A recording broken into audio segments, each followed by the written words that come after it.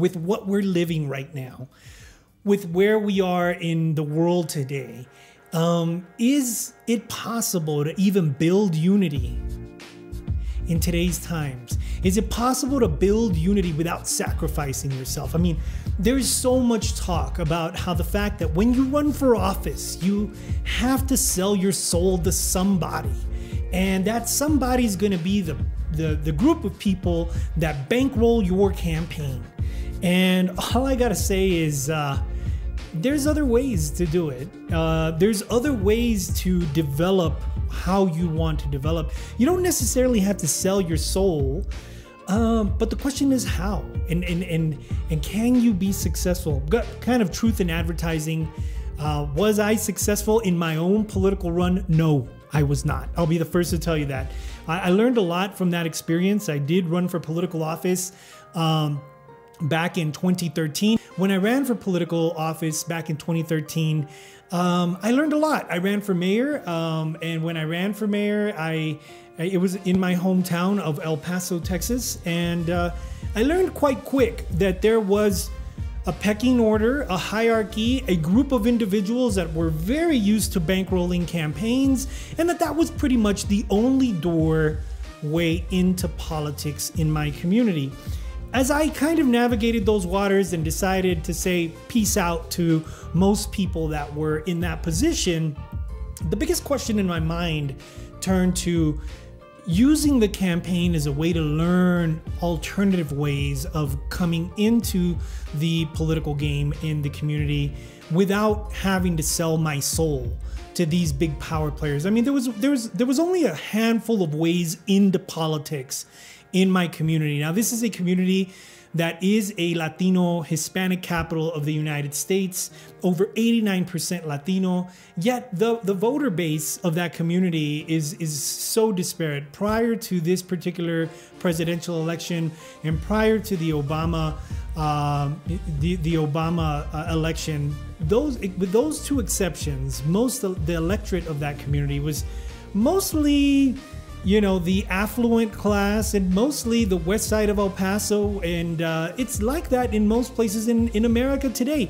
Even if you're in New York City, there's a certain group of people that live in the Bronx. There's a certain group of people that live in Queens. And there's a certain group of power players that control the community, control where they want to take it. And it's this classic question of, is politics bought and paid for? There is certainly a strong presence of that. I mean, we've seen the surgence of candidates like Bernie Sanders, like AOC, that have come into the mix, saying, "I will not accept corporate donations. I will be grassroots. I will listen to my constituents." But that's not the norm. It's more like the exception to the norm. So the big question for the evening's nightcap is, can we build unity without sacrificing ideals? I will say I'm a believer. I definitely believe that we can build that unity without sacrificing ideals, but I think it's a function largely of building critical mass and a tipping point in terms of the views of the country. The system of democracy is built in such a way where we are trying to be representative of the thought process, mindset, opinions, thoughts, ideas of the electorate. It's all been co-opted over time. It's all been co-opted over a large period of time, with a bunch of people just pretty much dumping a ton of cash at certain candidates so they can vote their way in a particular direction. I hate this. I absolutely hate this about America. I do believe there is opportunity still in today's situation, in today's reality, that you could have candidates that build unity but don't sacrifice or sell themselves in terms of their selling out their ideals. There's people that may disagree with that position, but I still believe in that. And I still believe that there is an avenue for that. And some of those avenues have been presented to us in a lot of people first movements that have been built throughout America over the course of the last few election cycles. We now have a great example in what Stacey Abrams was able to build out in Georgia. We have a great example in what has been able to be built in smaller communities like the Bronx, where you knock off an establishment figure by simply talking to the people and getting them to vote, because this establishment figure was clearly bought and paid for by great, powerful interests. And I still believe there's a way to do that, but you must be able to inspire. You must be able to count the votes that you will get all the way to the moment where voting is taking place, and you must get those people out to the polls. I mean, that's the classic traditional grassroots. If our system was to revert to that kind of situation where big money was not as involved as it traditionally has been, I think you could even see a shift in American politics. But right now, most centrists in America are actually very much for heavy donations, for the most part, on the federal level. And you have their two kind of the left and the right all jockeying for grassroots movements. And it's like the center still wants to depend on big time donors. And so for most people that are out there that are thinking about politics, regardless of the country that you're from, any democracy, unless you're in a dictatorship, I mean, that's something completely different. But any country that's out there that's listening, that has thought, maybe you've been thinking of, maybe I should run for office, or maybe I should get involved in politics. Maybe cynicism has bitten you a bit, and it's been like, politics, you really can't do much with it. I still think you can do a lot with it, but can you? Would you run for office without selling yourself out? Would you be able to build an agenda that develops unity over time without sacrificing ideals and selling your soul to the devil? I'm glad that we have a guest here this evening that is in politics in the state of Texas, in the background, and she's been observing things in Texas. And I know Texas is one of these states. It's gerrymandered AF. And not only gerrymandered AF, but has been heavily co-opted by big money. And so I will pose this question to you first, Des. What are your thoughts? Tell people a little bit about what you do, but what are your thoughts? Am I being too idealistic here? Is there no more room for authentic people that believe politics is a good way to change and to affect positive outcomes for their communities? Well, Hector, you're idealistic, and that's why people gravitate towards you and love you, your energy, and what you do. So no, I don't think that you're too idealistic. And I think that that's the only option that we have, is to be idealistic, during this time. Yeah, I live in Austin, and I have been working for different elected officials as a aide, and now I'm moving towards the advocacy, whatever you want to call it, lobbying, part of politics. And so that's what I've been doing, trying to really find my niche, which is border relations, and also helping people run for office. I'm helping someone right now in New Mexico run for Congress, and yeah, it's important. But I do think that there's other ways to get involved, and it doesn't have to be running it for office necessarily. So you're helping someone run for office. You wouldn't be able to talk about the candidate, would you? At this moment, no, only because it hasn't announced, but soon. Is it for the special election? It is. We're gonna need to talk about this. And we already know some people running for that. So I personally know the person that is running in that seat already. So that will be an interesting conversation to have. And so without saying any names, let's just say you're working for someone. You're working for a candidate. I know that your family has a huge legacy in political consulting, in guiding a bunch of these idealistic and maybe some not so idealistic people, but a bunch of these people. You've been in the game. Your family's been in the game. So when you come up against this whole question of building your coalition and who are you going to get in bed with, and let's say someone is thinking about running for office, and they're adamant. They're like someone like me. Let's just say, without using any names, we'll just use, for the sake of those purposes, you're advising me. And I'm like, oh, hell no. I'm not about to sell myself out to these people that just want to throw their money my way so I can vote in their favor.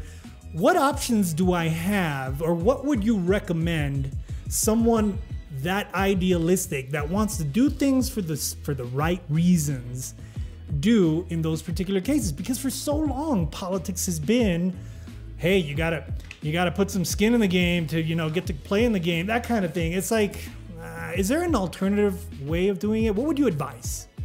Man, that's a great question. I wish that there were more alternative ways of doing things. I think it's still there. These old, I think it's changing though, because you can raise money as a Latino, young and running, as an LGBTQ person. That's all of that. You know what I mean? LGBT. There are funds. There are funds and people that are willing to help you. But at the end of the day, it depends on where you're at and who the typical donors are to political campaigns, and the interests are still there at the end of the day. And you do have to decide, do you want their money or not? Can you do it without their money or not? And unfortunately, that's just how it is. But and that's one of the dark aspects. I mean, I gotta be very honest. It's like it's one of these scenarios. I think politics is still, in today's day and age, with all the fraught division that we've seen, with all of the insurrection and all that, I still believe that it is one of the best avenues one could ever pursue to affect any kind of change. But there are certain huge forces that you have to contend with as an individual. It's like you have to jump into politics knowing your inner compass. Like, you have to know north, south, east, west. You need to know exactly where you stand. Otherwise, people see you as like prime to be co-opted, like prime to be like toss some money, principles compromised. You're no longer the right kind. And this is now a system that's been built like over years upon years. So yeah, is it a way to still affect change? Yes, I still believe it is. Although I think that in order for you to be able to pull things off, you need to inspire a ton of people. And I believe in grassroots movements. I think that if I were to ever run again for office, it would be, you will, and I can't wait for it. I don't know, maybe, but I'm having a fun time building an organization. And I think that's part of it. I think if we can get more like minds like this, Des, like you, like me, Alistair, I see, has come on to our conversation. Jack, I want to welcome you to the conversation as well. If you want to come and speak, Mateo, welcome as well. If you guys want to come and speak, just simply raise your hand. We'll bring you right back up.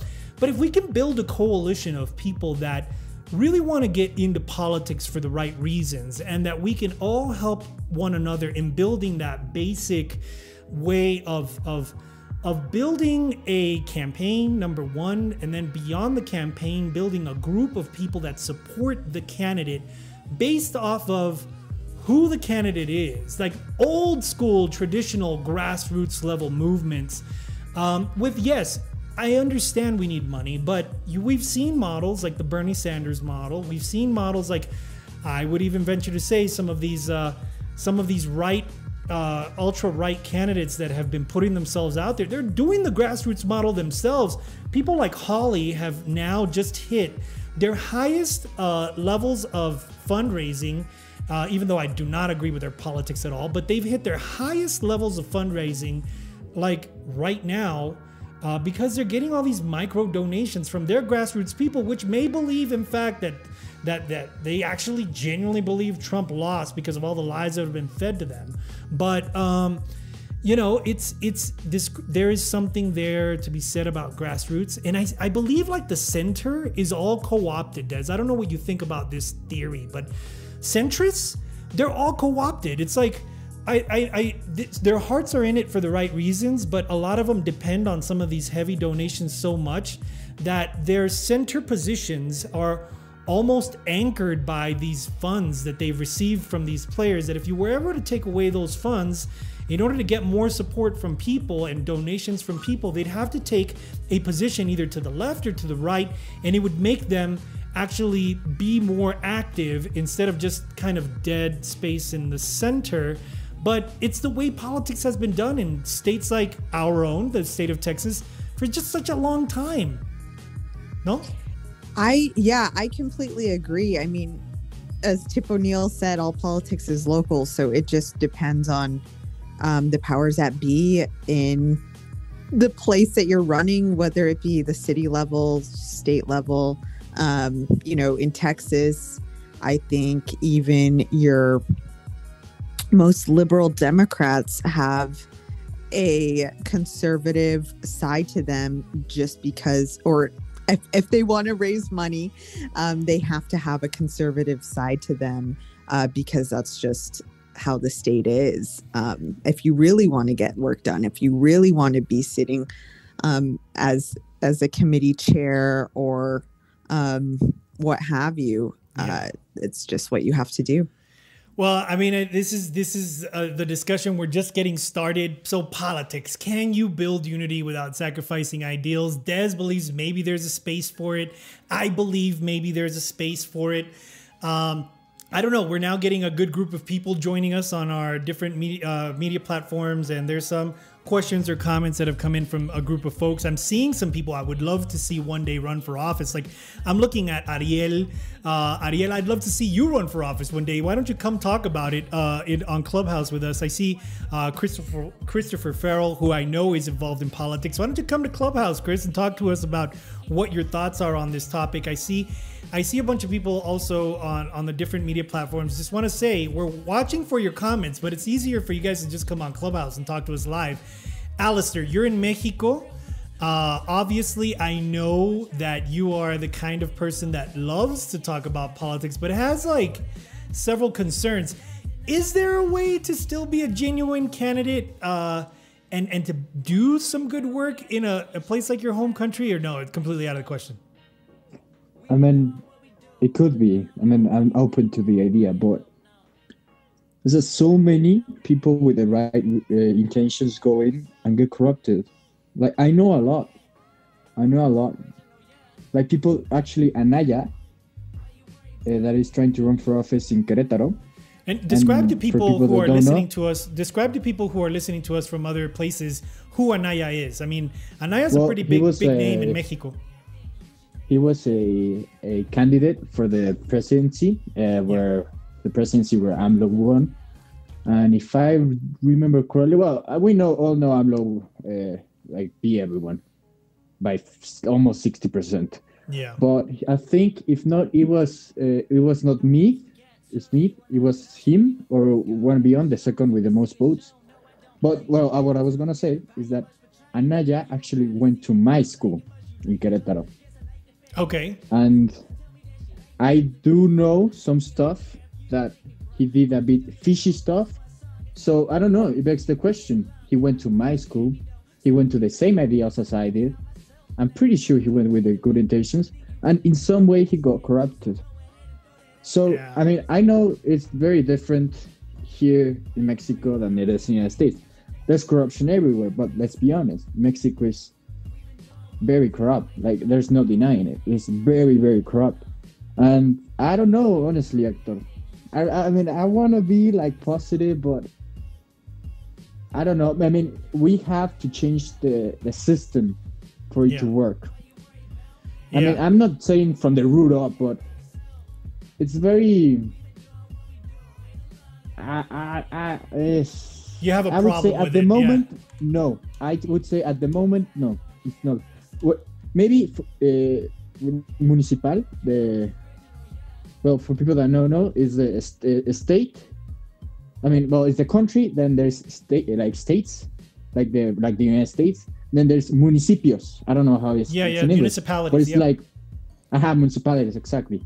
And maybe in the municipality level there could be something. The problem is that the budget is very limited. Okay, all right. So just indulge me for a second, and for those of you listening in, the topic for the evening is talking politics. Can you build unity without sacrificing your ideals? Obviously, from that discussion, we've segued into corruption. Can we deal with corruption, or do you actually have to start getting into corrupt ways to actually? I don't know. We now have comments from the United States and now from Mexico. It's like this. Alistair, when I look at Mexico, and obviously I'm from the outside looking in because I've been more of a product of the United States than of Mexico, even though my familia is Mexicana. I would say, as I observe, we did just observe this one crazy candidate, which actually I do not like his politics anymore, the current president of Mexico. But we just got done observing how this guy lost the presidency, not once, not twice. I mean, this guy lost a significant amount before he became president. And then he built his own party and kind of crisscrossed the nation. And I gotta frame this up by saying I don't like his politics right now in Mexico, but it does kind of give a hint of a model that I think hasn't been pursued enough in Mexico and in the United States and in other places. The whole model of saying, I don't agree with this model. I'm going to build my own model. I'm going to inspire people to follow that model. And I'm going to get people to eventually say, this is the new way. This is the way of doing things. AMLO succeeded in that. He is failing miserably right now in governing, particularly with the pandemic. I mean, he just caught COVID. His austerity politics, I have a problem with. We can get into that later. But, at the end of the day, if there is a group of individuals that want to see change in Mexico or change anywhere, I still believe in the tipping point. It's like, can we build a band of brothers and sisters in Mexico? Can we build a band of brothers and sisters in the United States, globally even, that want to remain true to their ideals and that go about creating the party, creating the crisscross inspirational of, you guys need to join us all over the country. I know it's a lot of work, but hey, if AMLO did it, what's to say that it couldn't be done again? Or am I just being too ideal? Am I being too idealistic about it? What do you think, Alistair? I mean, you're not wrong. AMLO did that, but it took him almost 16 years. And also, he lies a lot. I mean, it's not like he did it in the most idealistic way. He does lie a lot. He's one of those, he's similar to Trump, that he says to the room what they want to hear, but ends up doing something completely different. So he did change the system in a way, but at what cost? He didn't do it in the most amazing way. So I don't know. I mean, so it's kind of up for discussion. I mean, I get it. It is. There's a lot of frustration, and frustration leads to people being cynical at times. I myself have been a cynic in politics, where you're like, I give up on this. I'm not even going to invest more time into it. However, and I got to say, when I ran for office, I felt like that a little bit too. Go ahead. But I've been getting my hopes up in more organizations like yours. I've been working with it's not, well, they call themselves a social business. I really don't know the implications of it, but it's not like an NGO, but it's a social business. Yeah. But they've been doing amazing work. So I've been more of the idea that you can do, well, at least in Mexico, I think you can do more stuff without getting too much into politics. I think that's the way right now. If you look at, it's not the best way, but right now, at least is what I see. It's done the most change. Like we've been working with a community, La Sierra Gorda. It's a very first away state from the center of Querétaro. Yeah. Well, sorry, municipal, and it's kind of underdeveloped. It's like in the mountains, in a comunidad called. That's where the library was built actually, and we've been doing really cool stuff over there. And I mean, I've been very proud of it. And there is something to be said, and we can definitely have another conversation about it one of these evenings about the impact you can make with social entrepreneurship and other ways of generating social impact, because that's exactly what I got into. I got into building an organization to generate the impact I once wanted to at least affect in my small community, but then I kind of took it global, and I maybe I got a little too ambitious about it, but we can talk about that another time. I also want to give an opportunity to get some more thoughts in. I mean, I see Jack, I see David, I see Jel all on our conversation. Jack, you've been quietly kind of listening in, and I see that you're really involved in like free political outreach platforms and nonprofits and the like. So it seems like this is your cup of tea. Thoughts on our discussion thus far? Yeah, I think it's interesting. I haven't fully listened to the entire thing, but I do think that, unity in politics is possible. And I think that there's kind of two different approaches that get taken, especially in Congress. So the first being, working across the aisle. I kind of see Joe Biden as taking this approach, through his political history, where you work with the opposite side and, your initial vision ends up becoming slightly watered down to meet in the middle. Yeah. And then there's the other, what I call coalition building, which I think that there's huge potential for with especially up and coming progressives in Congress. Someone who I really like that's running right now, Nina Turner in Ohio, in the special election in the 11th district. So yeah, why I like her is she's big on coalition building, which is less so of working with the entire party to make concessions and more of finding, specific small coalitions across the aisle who agree on exactly on the same thing. So when you look at like progressives and then, maybe the paleo-conservative, almost new Republican types that have come up post-Trump, there are actually some things that they totally agree on, which I think they should work together on instead of just see each other as the mortal enemy, because, the progressives and the paleo-conservative Trump types, like kind of go at each other to the death, especially, publicly and in debates. But, like when it came to stimulus checks, you see Bernie Sanders and Josh Hawley agreeing. And it's like there's no concessions that need to be made there. They totally agree on the outcome and on the same position. And there's plenty of other things. And, you just have to focus on an issue by issue basis. If they disagree on 99% of issues, but agree on one, it's still worthwhile to work with them to get that end goal. I mean, I think that's totally the future. And I think that there's some cool progressives coming up in politics that can make that happen.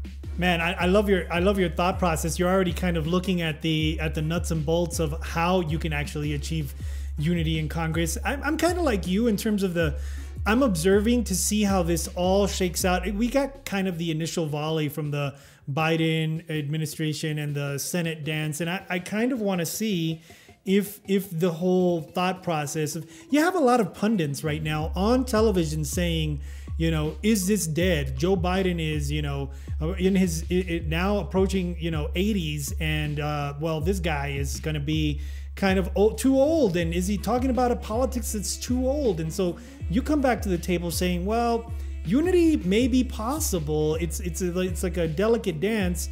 I want to see if it can actually work. One of my operating theories is that it may actually take a little bit more radicalization of the system, and I'll get to that in a second as to what I mean exactly by that, because I don't want to mislead people, but it may take a little bit more radicalization, polarization, for the center to finally budge on the fact that they can no longer depend on these very centrist positions that tie them, and that they're going to have to take a side to keep their voters happy. There's now a push on the right and on the left to really be working off of these micro donations for their campaigns to continue to be successful, or for them to continue to be and to remain in elected office. It used to be that the formula before was, well, once I'm in elected office, if I start playing ball with some of these lobbyists, and if I start playing ball with some of these people that represent larger interests, well, then maybe, they'll keep giving me millions of dollars and I'll just keep my cushy seat forever and ever. I think that caused a toxic centrist. Not that centrism is bad, because I actually am more moderate, although I do lean heavy left now. But my nature is to be more moderate, but it's like now the most moderates are compromised moderates.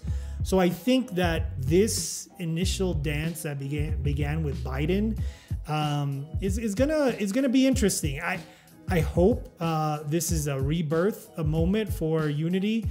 I hope that it's not just simply all right, well, we're just going to go along the lines of everything the minority party wants, because otherwise they're going to filibuster, or otherwise they're going to... You have to maintain your ideals. And I think that's exactly why we're having this discussion. It goes from the moment of campaigning. It goes from the moments of co-opting your ideals at the moment you accept money or you accept your coalition, because it is coalition building, as you said. But it also goes all the way through your actions in Congress and or in elected office and what you choose to do. But interesting. All right, so we got the beginnings of an amazing badass discussion. Like I like. David, your thoughts thus far? I see you're joining us. You've been quietly listening. I see you're in the academic world and you got your PhD and such. I mean, I'd love to get your take on all of this. Let me sit for a little bit more, Hector, porque quiero ubicarme un poco más a lo que está pasando y el tema que estamos hablando. So, por favor.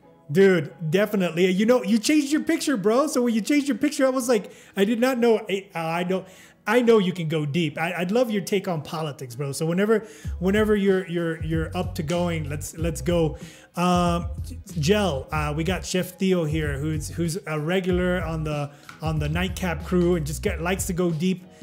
Hector. Yeah, go ahead, Alistair. Well, when you said something about sticking to your ideals, isn't that, well, correct me if I'm wrong, but isn't that what Bernie Sanders did, right?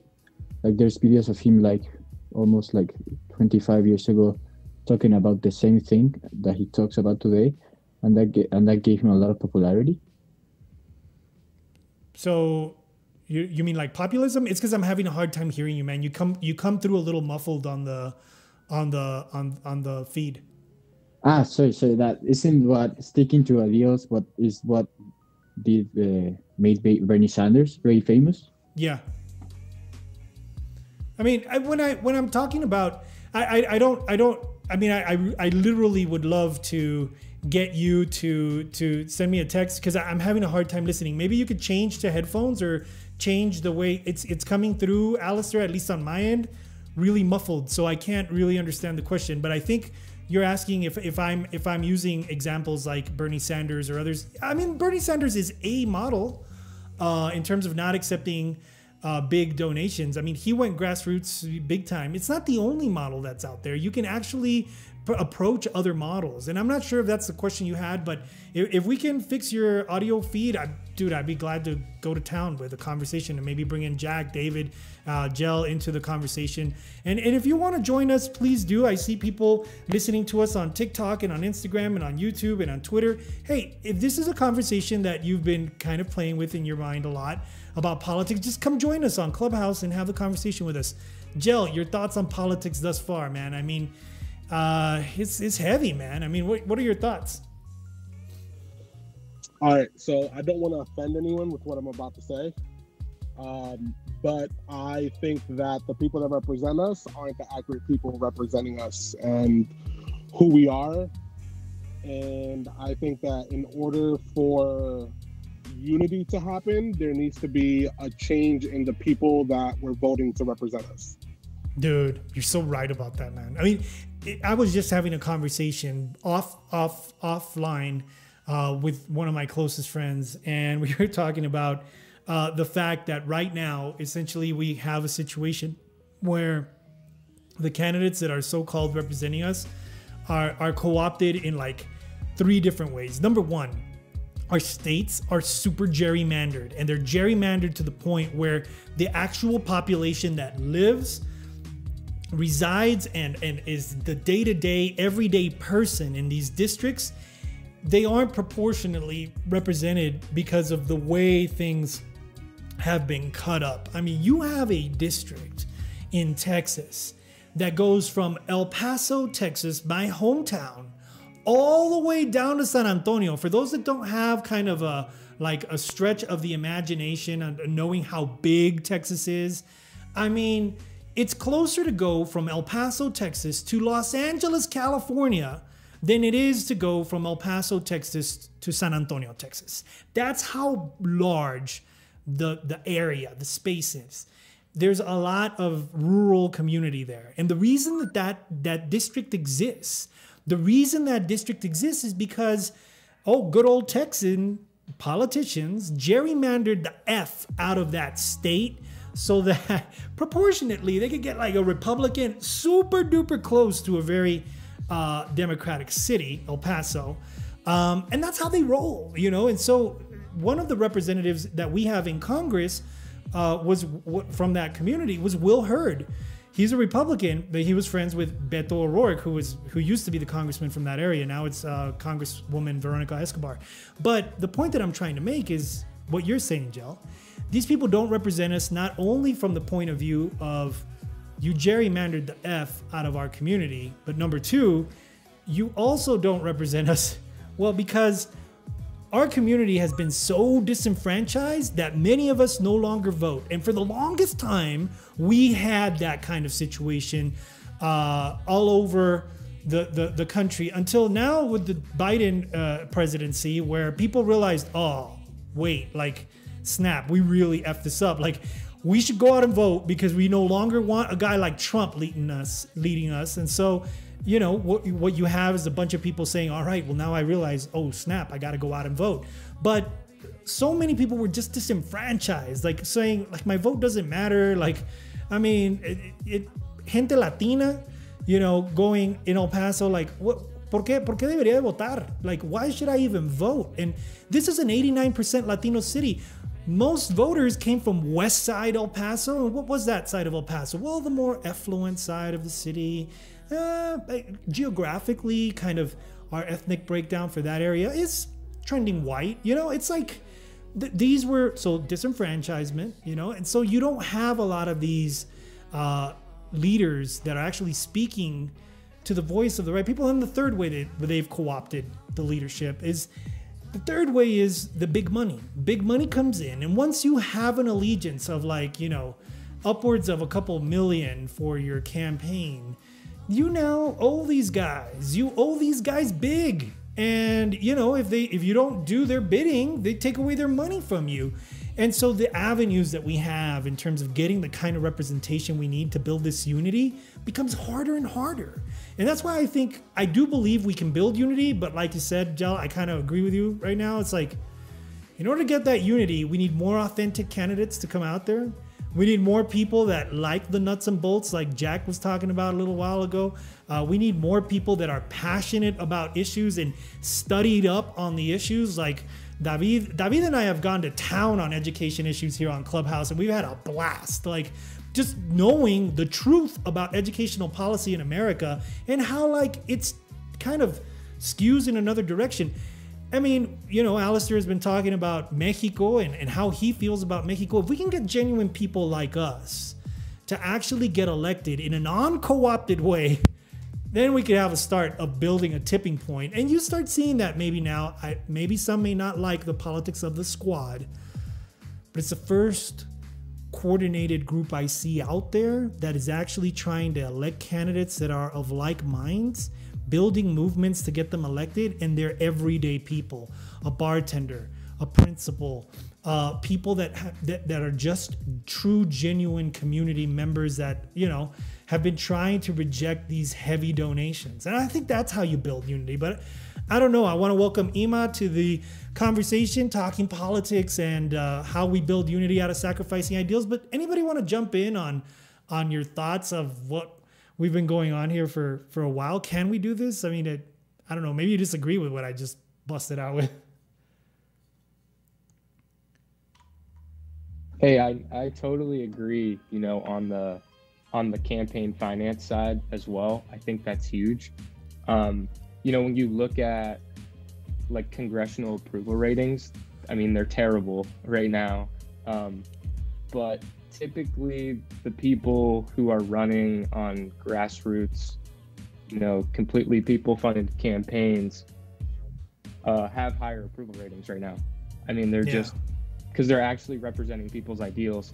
And those who have really low approval ratings are, you know, the officials who've been in the game for, you know, 30 years and who have massive amounts of funding. Because, you know, I've worked on a campaign before, and it's, you know, we were challenging an incumbent and we lost, but you know, the amount of money and resources that you have as an incumbent and as someone who does take, you know, PAC money and corporate money, you know, it's an insanely hard battle to fight, just because of awareness and media that they get, that they can make their constituents feel like they're the only option.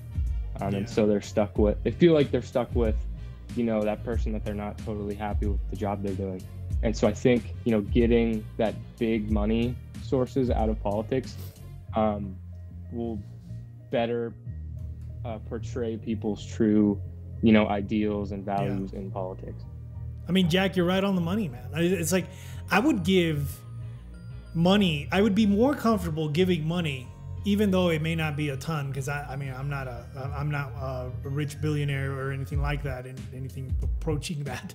I wish, but I'd be more comfortable giving of my like limited resources to someone like you, someone like David, someone like Jel, someone like Alistair, an everyday person that I know, kind of based off the conversations we've had, that has a genuine interest and a passion in figuring out ways to affect change. Like, I would be much, much more comfortable giving to that candidate than, say, my current congresswoman or my current mayor in my own community of El Paso. And the reason for that is because I know for a fact that even though they have done some good work in some areas, and I can point to that, I can say I'm glad Congresswoman Veronica Escobar was there for El Paso during the massacre, and she fought back against Trump really taking this and trying to turn it into like one of his so-called dog whistles, which aren't really dog whistles, they're bullhorns, but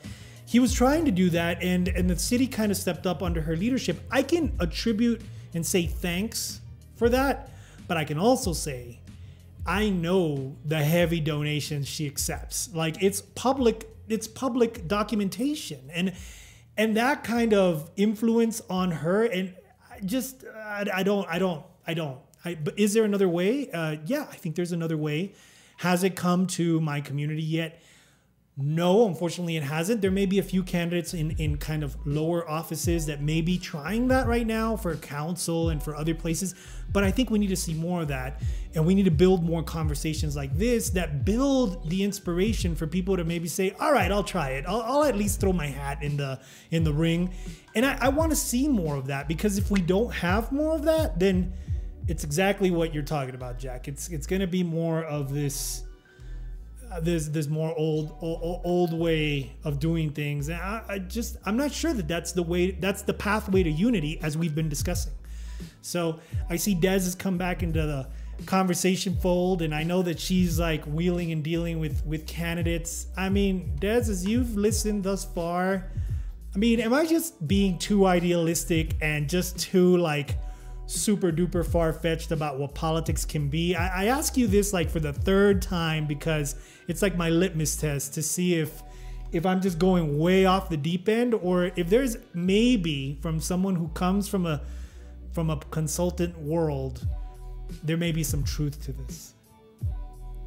No, I do think there's truth to it. And I also think that there's more access to information, and people are becoming more savvy voters and wanting to know who their candidate takes money from, what super PACs are they, who are they beholden to. I think all of this is coming to light. So inevitably, it'll change for the better.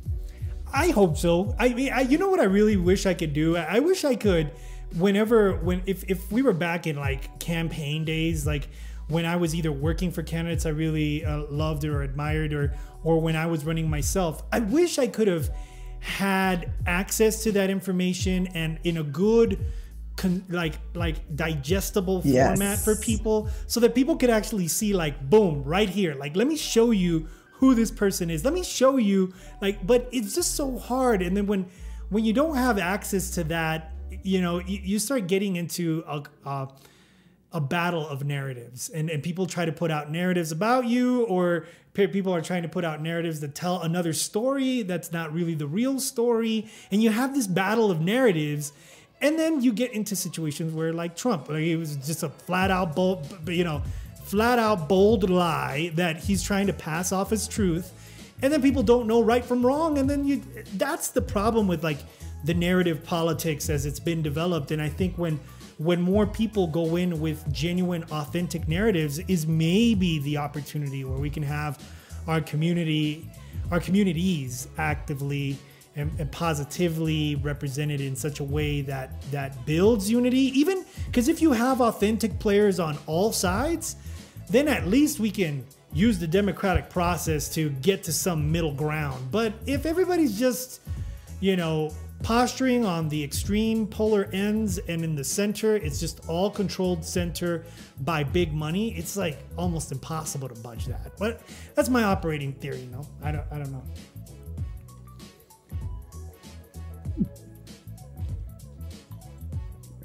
Yes, and I think, I see you in the future running for office, so I'm excited for whenever that happens. But you know what I will say to that? I'd like to see a few more successes, and I'd like to see the organization that has now consumed the better part of. I filed my incorporation paperwork and the foundational documentation for the organization, the foundation, all the stuff, like I was trying in 2006, and like I actually started working on it like in 2013, and it's all about social impact stuff, the same stuff that we're chatting about here. And I don't want to get too deep into it because that's not our conversation. But when I see maybe a little bit more of those things developed, and I can actually step and say, all right, like this is now on its own, able to continue along its merry way, I think at that moment, maybe. But until then, I'm still going to talk about politics, and I'm still going to talk about the best ways of creating change. And I still believe that if we can get, like, if you haven't read The Tipping Point as a book, oh my gosh, you got to go pick it up. And if you've enjoyed this conversation, you'll enjoy The Tipping Point. And it's not about politics. It's about building like a critical mass up to a point where you can tip the scales on any subject, on politics, on change, on social impact, on building a business, it doesn't matter. It's how you build a tipping point. And it's part of the philosophy behind grassroots movements, behind people movements, behind like anything that requires people power. It's just, how are you going to build the critical mass? So the thing I love about Clubhouse, to be honest with you guys, and the reason that I've gone crazy with this experiment and trying to get a bunch of friends involved and doing it as much as I can throughout the day, is because I think that, like, even though I have like my responsibilities and stuff, this is an excellent opportunity to engage with people that may love politics in this particular case. And maybe we can convince Jack, David, Des, like Gel, Alistair, to be a part of the discussion, and not only be a part of the discussion, but maybe one day convince them to run for office themselves. And then if we can all build this group up, then we have a coalition to work with, right? At least that's my operating philosophy. I'm not sure if this is going to work or not, but I think that is that is where the future is. So I appreciate you saying those nice things, Des, but man, I think it'll be a while before I actually throw my hat in the ring again to run for office. Not me. Oh man, I had a chance to run, and Chicago is a political machine, and I had a chance to run right just prior to graduate school, and I was working for a state level senator. Yeah. Like doing all his policy stuff and all his data analytics and getting to know a bunch of people, hanging out with like the second in charge of the fire department, because we were all the same age, second guy in charge of the fire department and the police officers union and all kinds of stuff. And everyone's like, you gotta run. In Chicago, we have these alderman positions. Yeah. Gotta run for alderman. And I was like, nah, dude, I can't do it. That's one world I got. No, I have interest in dismantling it and talking about it and having a healthy discourse about it. I got no interest in being a part of it. I don't know why. Like, it just seems it seems like you have to like pat your friend on the shoulder with your right hand and make a deal. Stab him in the back with the other? Say that again? And stab him in the back with the other? No, or like make a deal with the devil with the left hand, Like you pat your compadre on the back with the right hand, and you make a deal with the devil with the left hand. Like I don't want. It just seems a little disingenuous at times, It does, and I think that's what creates the dissuasion effect. And for people that are just joining us, I want to welcome Roya, Nathan, Angel to the conversation. We're having a legit conversation on politics that's just real and 100%. Like, and the whole premise is, can we build unity without sacrificing ideals? And now we've gotten into the conversation that David's bringing up and a bunch of others have brought up is the whole factor of corruption. Can that be mitigated in some way for those that actually have ideals or wanting to develop an agenda? And so we got into talking about the grassroots movements and all of that. I will say this to you though, David, to get back to our conversation.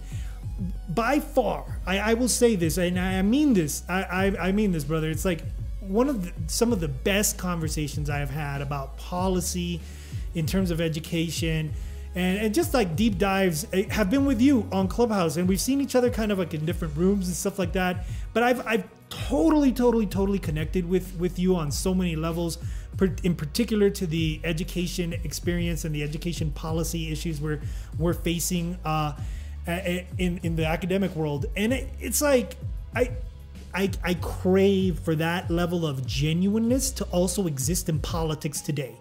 And I rarely see it. I am beginning to see some of those things in the squad. And I know some people may not agree with the politics of it, but to see people that are passionate about their issues and that have built up a grassroots movement and are trying to get other everyday people in. I mean, that's what democracy was supposed to be to begin with. It was supposed to be more conversations like the ones that you and I have been having on Clubhouse all over the place. It's like, I'd like to see more of that in politics, but we don't. What we see is the corruption. I mean, Hector, Go ahead. Sorry. We lost you. Go ahead, finish. Sorry about No, man. I was pretty much done. I mean, I just like to see that more in politics. But we don't. We see the corruption. One of the major reasons why, and I seek out your rooms. You see me pop in and out of your rooms when you build them. Yeah. One of the major reasons that our conversations have gone so well is because we actually bring some sort of nuance to what we're talking about, and we're not standing on platforms of fatalism. We're not standing on platforms of rhetoric. Like, we could both dig deep and be like, no, these are just kind of the facts. Like, this is the way the world is. We have some support to back up our assertions.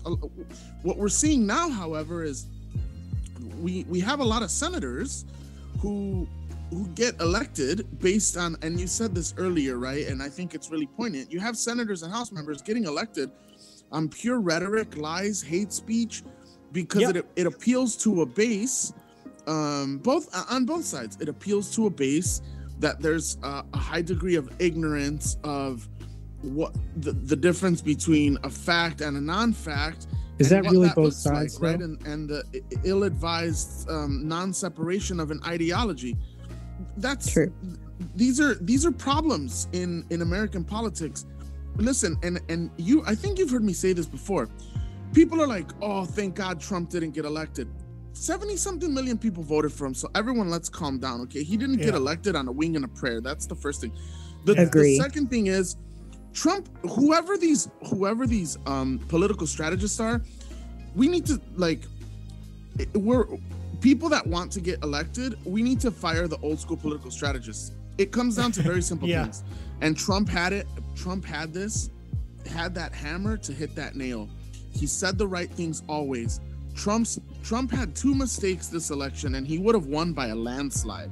2 mistakes he made. One, he didn't force a vote on another stimulus close enough to the election. If he would have forced a vote on a stimulus, he would have gotten elected. 2, if he would have forced any one of 3 social issues, whether it be healthcare, cancellation of student loans, or something else, but he didn't. If he would have canceled $15,000 in student loans and passed another stimulus package, he would have won by leaps and bounds. Yeah, but David, that's assuming that Donald Trump could change his ways. You know, like the man was incapable of change. I'm not here. Very again, true. this is getting back to my original premise. I'm not gonna argue the cognition of individuals.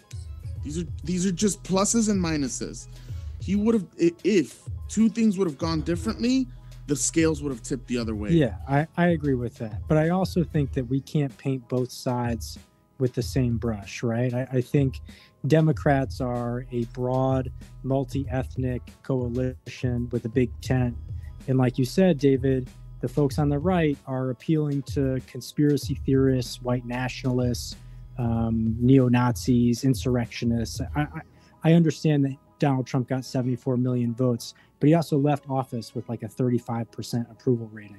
So I just don't think the two are the same. Yeah, no, I'm not making, let's not get it twisted, Nathan. I'm not making a false dichotomy here. There is no false dichotomy. There's a clear delineation between contemporary Democrats, like I'd say 2002 forward Democrats, and basically the Republican Party since the 80s, right? There's this huge delineation. Since now, Reagan, if we get closer to the Reagan era, we can clearly see that there is a synergy between Democrats and the GOP much more closely. But ever since 2002, there's been a very clear delineation in these lines. Yeah, I agree with that. Well, welcome to the conversation, Nathan. It's great to have you. I also see a bunch of others, Roya, Adriana, Column. I love the fact that the conversation's growing. Would love to get your guys' take. We've been kind of going at it and enjoying it, really. This is one of those discussions that we need to see more of in America and all over the world, because we also had for a while, or we still have, Alistair joining us from Mexico. He was talking to us about the situation in Mexico.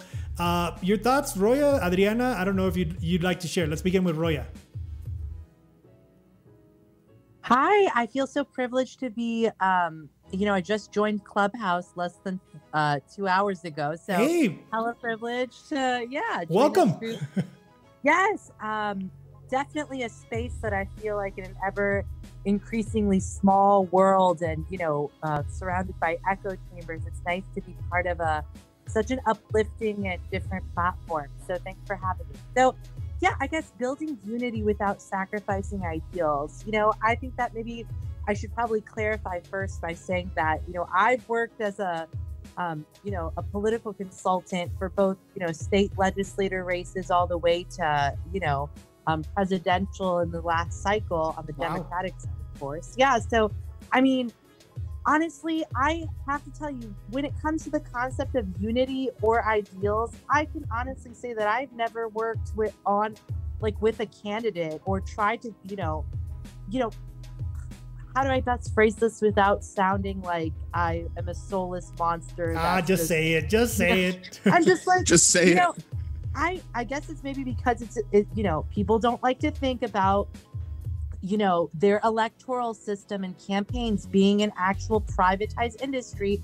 But the reality is SKD Knickerbocker, millions and millions of dollars go into our electoral and campaign structure, which then, you know, obviously influences, for better or for worse, our political institutions as well. So, I mean, it's a private industry where a lot of money exists. And sometimes, yeah, I'm not going to say that when I was statewide organizing director for Mike Bloomberg in Missouri, that was my top candidate. But, you know, looking at the arena and looking at the likelihood, you know, 13, 14 months ago, you know, sometimes it's hedging your bets the best way that you can. And sometimes, you know, whether that's my professional or personal perspective, I've had to hedge my bets on how close I can get to what a world that's going to be less shitty for me and for the people that I care about. And, you know, it does become a zero-sum game. And sometimes I'm not thinking about the ideal, and I'm not necessarily thinking about,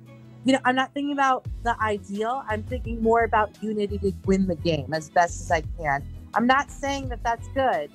Maybe I'm damned, but I don't know. You guys tell me. That's why I'm in this group. I mean, I love what you're bringing to the table. I mean, go ahead, David. I didn't mean to cut you off. Go ahead.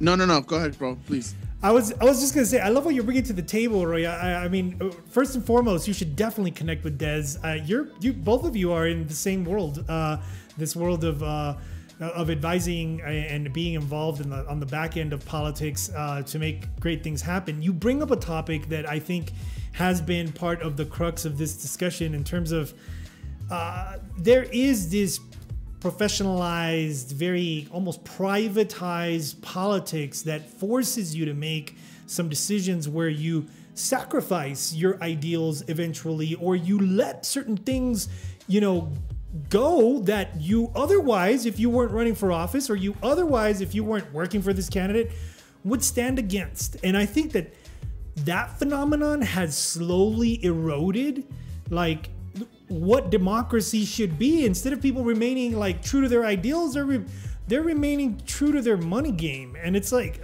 that. I think that's what has also created a lot of polarization and a centrist middle that is very, very well funded by like the powers, the monetary powers that be. Let's just put it that way.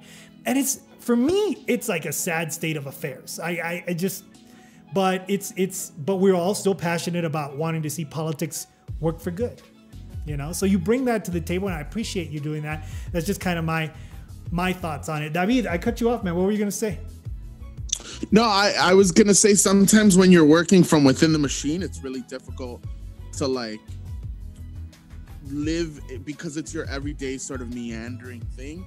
It's really difficult to see beyond those walls, right? And to see like the possibility of what could be or radical change, right? Because it's like, this is what I do. I have to be here, not have to, right? Because none of us have to do anything. We're mammals like any other mammal, but certainly like, this is what I do. I'm helping people to uphold this like structure. Let me be the greatest I can at my job so that I'm safe, right? So, you know, there's something to be said. There have been calls for quite some time to defund politics, right? Which is something that could that would be super healthy for our political environment, I think, at the end of the day. Go ahead, Roy.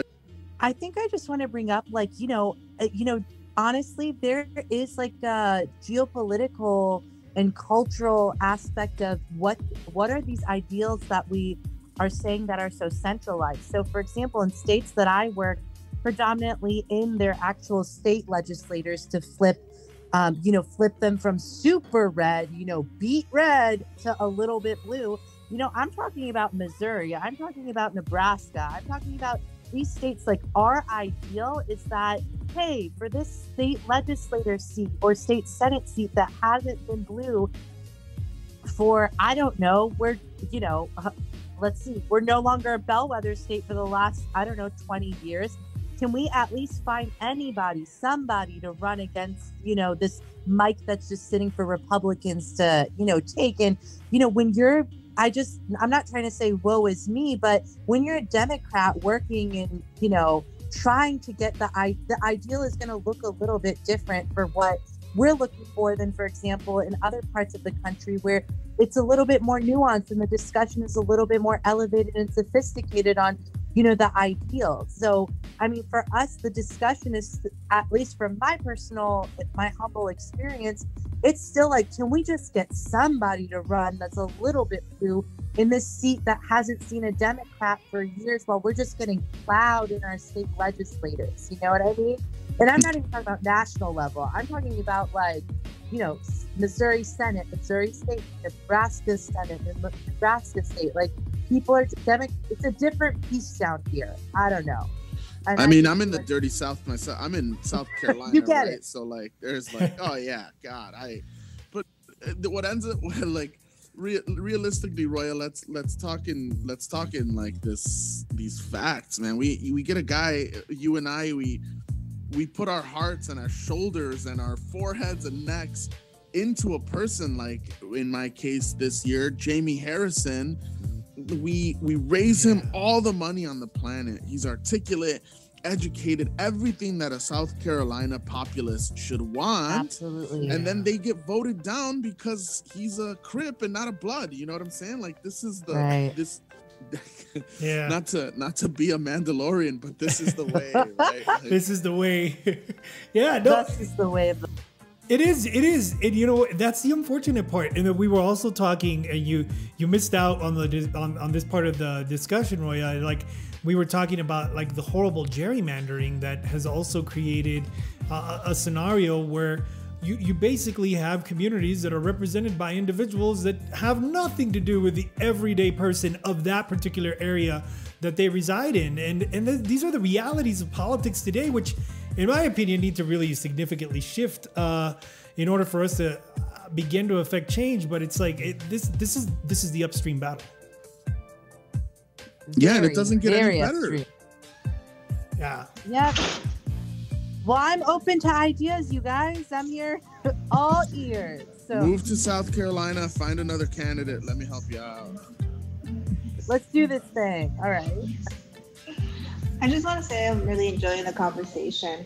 One thing that I've seen has been effective is when community members, like you might want to have like Antonio Altamirano and his wife join one of these conversations, because they kind of moved heaven and earth to try to get Biden elected. They did a lot of work, and they really leveraged a lot of the both social capital and just wealth that they've been able to build as a couple. So I think as our community, especially the Latino community, develops well, I think not that our ideas are going to change, but I think we kind of need to be tapped to step into different roles. So I think you do have a tie-in between as our communities building wealth and we're developing social capital, that we kind of have to grow together. My gosh, Adriana, I'm so glad that you brought this to the table, because, earlier today I went on a rampage about different kinds of capital in a conversation off Clubhouse that I was having with a friend. I think that there are different kinds of capital that we can build with. And certainly in politics, this is definitely the case. And people often forget. And for me, I see it almost as three kinds of capital. I know other people have other kinds too. And I've heard this academic discussion on different levels, but you bring it into the political game and I love it. There's monetary capital, or financial capital, which most people are always obsessed about. Where am I going to get the money to run my campaign? But there's other kinds of capital too that get so undervalued. It's that social capital. It's that intellectual capital. And it's like you could trade in politics with the other kinds of capital to eventually build up the sufficient capital you need to get your ship across these horrible waters. But it's like most people forget about that, and I think you're absolutely right, Adriana. Like I love the fact that you brought the question of social capital in, and I think you are now seeing people build on that social capital for better and for worse, because on the far right, social capital is breeding all these lies and all this stuff, but it's being built on a lot of social capital, and it's being also built on a lot of knowledge that there is a lack of of certain education in certain groups, so that they capitalize on that. And it's intellectual knowledge that they're capitalizing on. It's social capital that they're capitalizing on to generate monetary capital for the Hollies of the world. I mentioned earlier, Holly has just hit his #1 fundraising time ever in elected office after the insurrection. That is just, it blows my mind that is happening right now, but it is. And then you have it on the flip. You got it on the other side where you see the squad and you see kind of the demonization of the squad because they're on the left. And what has happened there, but they've been building on grassroots movements, on that kind of, and I think in that case for good, but you see it, and there's some people now beginning to build with these other capitals, which I think may be a key to eventually not sacrificing one's own ideals, utilizing other forms of capital, as you point out, Adriana. So I love it. Thanks for bringing that to the table. I think with the squad too, we have like this intersectional thing going on from far right. I want to be more diplomatic, from like far right thinkers, where it's not only playing into their policy praxis or what they'd like to see in the aggregate national policy pipeline, but there's also a heavy hand of like just straight up racism, like not even subliminal racism, just like straight up racism.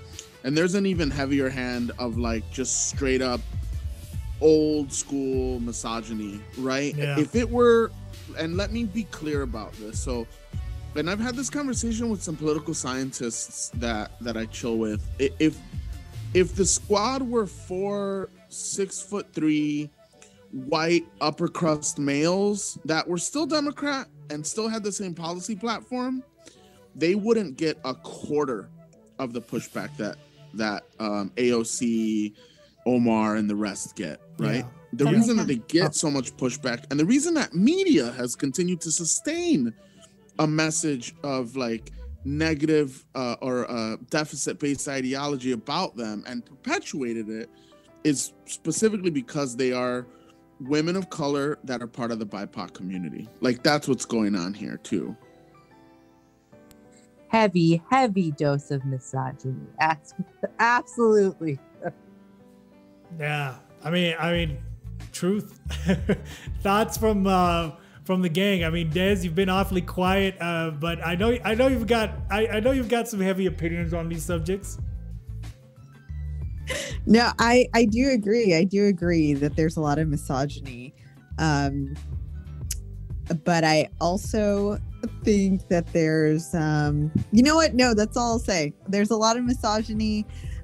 There's a lot of information out there and reps that are talking one-on-one with their constituents and the greater good, which is ultimately a good thing. And we're going to see a lot more of it. Yeah. Jack, any thoughts on what has been discussed thus far? We're just kind of going around the table, and just to recap or get people's thoughts out, continue the discussion. Yeah, I agree with Des and everything that was just said, but I do think it's more powerful that it is, women, especially women of color, that are the leaders of the movement, just because they haven't been represented in Congress thus far, and now that they're in there, they're the ones representing the new ideas as well. So, Yeah. Some people have said, all press is good press, so I'll go in with that attitude. Absolutely, man. Jel, your thoughts, buddy? We got into the discussion because of you, Jel. You were the one that brought up about the whole concept of elected officials not really representing the community. I mean, look, man, what AOC and them are doing is a start, but we're still a long ways away from, really being represented. And it's going to take involvement from everyone. You feel me? I'm not huge into politics, and you know that. I'd rather have conversations about business and all of that stuff. But Yeah. the truth is that the people that represent us affect the way that we do business and the way that businesses themselves are going to be handled. So it's going to take people like me who are not into politics to really get into the people that we're helping elect to represent us. And that's all I got to say. Oh my gosh, no doubt, man, no doubt. And it's that you're absolutely right. I mean, knowing, so I have been in the entrepreneurial world for the better part of the last decade of my life. And it's been, I know for a fact that the level of support small businesses get, the level of support nonprofits, social entrepreneurial endeavors get, really do depend heavily on who's in there and what their agenda is all about. And I think most of that has become super clear during pandemic times. And I couldn't agree with you more. Alistair, you've been kind of quiet, but you're the one that brought Mexico into the mix and corruption. Has this conversation shifted your mindset a little bit, or just what are your thoughts on politics after the conversation is almost nearing its end here? What are your thoughts as you've listened in? Well, it got me thinking about at least the misogynistic part. Well, at least in Mexico. Yeah, I would say there is some level of misogyny, if I'm honest with you. I know some, older folks now, but they were saying that a woman could never be like president of our government. And it's like, it is a prevalent thing, at least in Mexico. I would say Latin America in general. Women, I would say they are unrepresented, at least in Mexico. But it is changing, though. I mean, I've seen a lot more female candidates now, and very strong female candidates too. There's really a really strong one running for the state of Querétaro. She looks promising. So, yeah, basically that. But I'm gonna be honest with you. I still have a bit of a cynic approach to at least Mexican politics. But I mean, I'm gonna start studying politics again. I mean, I have to get into it to have a better opinion. But I kind of got a bit frustrated with it and stopped. I'm reading about it a lot, so I'm gonna try and pick it up again, and I'll tell you what I think. I mean, I would think that you would be, and for those that don't know and that are just joining us, Alistair has been a regular on a lot of conversations, different conversations throughout Clubhouse, and I have had a blast in our conversations with him because this kid's amazing. I mean, he's like working on spaceship rocket things, and then he's also working on like social entrepreneurial endeavors, and then he's working like with MIT, and I mean he's doing all sorts of cool things. And one of my biggest challenges with Alistair throughout our conversations has been like, you should be the person involved in like the middle of a lot of these political things, if not the politician yourself, certainly in some of these matters, because we need more minds like yours, Alistair. And thanks for fixing the audio thing. That your audio, whatever you're on now, is 10 times better. Adriana, your thoughts as you heard us all kind of go around the table this evening. I know you caught us at the tail end, but any kind of crystallizing pieces of aha moments you had in our discussion this evening? I think you guys need to run. You need to run again. So preparing the next generation, and Roya and Des need to get going with some of the, powering some of those campaigns. I think we need to get more people in positions of power, and unity can only be brought about by leadership, and we need that kind of leadership that understands different communities and values what we stand for. So. But yeah, I was enjoying the conversation while I was working out. So I love the fact that you spent your workout time with us, and I see that you're putting in your own kind of granito de arena towards all of this. You're the founder of Latinx America Media.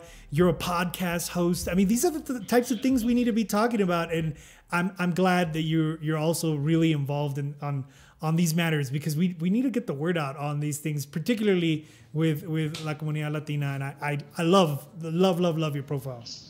Thanks so much. Yeah, no, yeah, and you might hear I have two kids running around back here too. So, and part of what we're doing right now is I just launched a mini network because I'm trying to increase the number of Latinx podcasters and the number of content creators. They don't have to talk about tech like we do.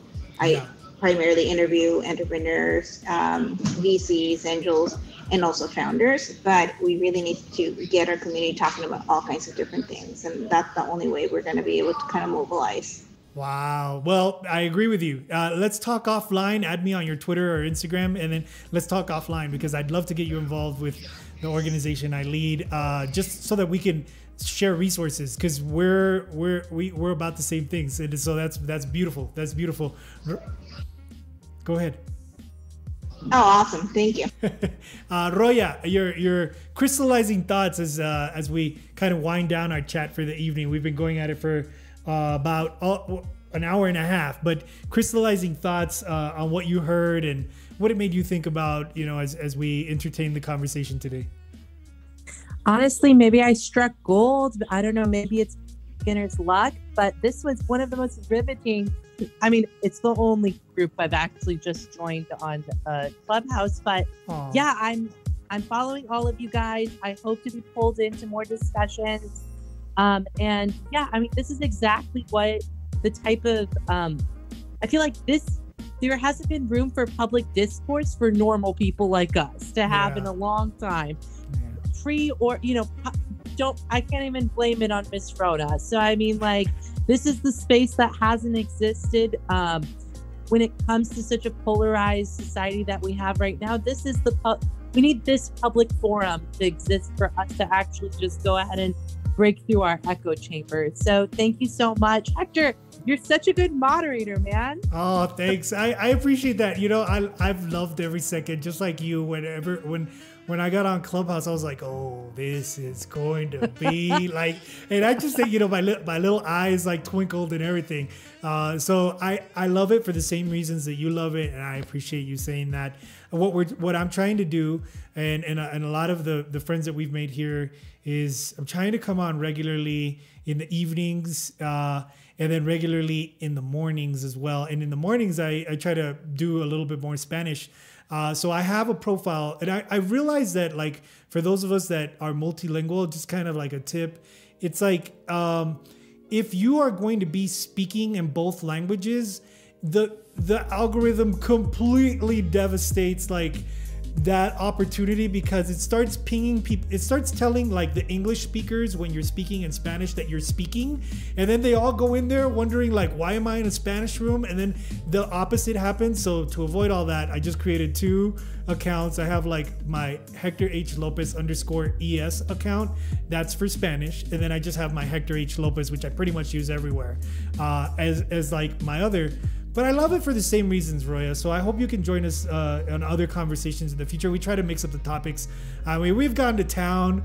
David and I have gone to town in education. I kid you not, David. And I want to get to your comments that like kind of crystallize the night. But I kid you not, David. Like the conversation I have with you, bro, I love it, and I can't wait until the pandemic's over and maybe we can hang out in the same city one of these days. Because I always love how deep our conversations go. Yeah, man, these are facts. Like, you're one of the people that I straight up actually enjoy sort of conversing with, because, again, I think there's just like a level of nuance, right, that we can get to. I love the fact that you've worked at the border too, so you know what it's like, man. Being part of that like cross-sectional transnational thing, which I always love hanging out with people like border people, because they have such a different rich experience about just like these relationships between Mexico y lo que se dice el otro lado, right? So it's cool. Are you still in the south of Texas, bro? Yeah, I mean, so right now I split my time between El Paso, Texas, my hometown where I was born and raised, and Mexico City, just because of the nature of the organization I lead. It's an organization that does work throughout the Americas, and so I pretty much split my time between both of those places. And I mean, El Paso has my heart, bro. I mean, it's like, it's where, man, it's where I wish I could do a lot more, and I do want to do a lot more, but sometimes these very issues that we're talking about here this evening kind of prevent you from doing more because of just powers that be and barriers and obstacles that people put in your place. And like, it's hard, but it's shaped who I am. Like, I love the fact that I can speak to two realities, the Mexicano reality and the American reality, and then the kind of the gray area in between, you know? No, pues sí, es muy bello oír eso también porque we don't have enough of that perspective. Oye, ¿sabes qué? Una vez que se acabe la pandemia, nos echamos un tragos en Tepico. ¿Cómo te va? Oh, I love that. Claro que sí. Claro que sí. All right. Okay, porque, man, I worked after undergrad. I worked for Médicos Sin Fronteras, and we opened a inoculation clinic in Tepito, dude. I loved it, man. It was like such a great experience. We gotta talk, man. I mean, so my best friend's a doctor, my cousin's a doctor, my fiance's a doctor. I mean, we're surrounded by doctors, and we're all about the social causes, man. So yeah, Médicos Sin Fronteras, man. We could talk. Oh, I love that. I mean, hell yeah, I love it. Des, I mean, you were one of the first to have our conversation. Like, I mean, crystallizing thoughts from a politico like yourself. Just exciting stuff, and I like connecting with people on here, and just like in this digital age, I think that we're gonna see campaigns be a different, and elected officials are already being held more accountable. So I think all in all, it's a good thing. And yeah, the border has my heart as well. From El Paso, the border means everything to me. And so I'm also working on things in that realm and making sure that at the state level, there are opportunities for elected officials to meet diputados in Mexico. Like, that's crazy to me. Wow. That's not the norm. And I lived in Mexico City for a little bit and had an amazing opportunity to meet with some people in the current administration. And that's something I'm working on, to get Texas officials to be there. And I've already successfully done it with my old boss from Laredo, but I'm really looking forward to doing more of that. Well, we can maybe collaborate on some of that. I can. There's one person I hope to get on this conversation. She's an amazing politician from Monterrey, Mexico, and I met her when she was 16, and like, she had like a super mind. She was involved in an educational program I was a part of, and it's like she's making waves. I think one day she may be Presidenta de Mexico at some point, but we should talk. We should talk offline at some point on how we can collaborate on our on our projects. I can't thank you guys enough. Yes. Yeah, we will. I can't thank you guys enough. Heather, it's such a shame you joined us at the tail end, but I want to invite you to be a part of our discussion. It seems like you'd be right up the alley of the conversation we had this evening, but hopefully you can join us for more discussions. I don't know if you have any thoughts of the last tail end of the conversation you heard. Yeah, I was like flipping through rooms and I was like, oh, this one looks good.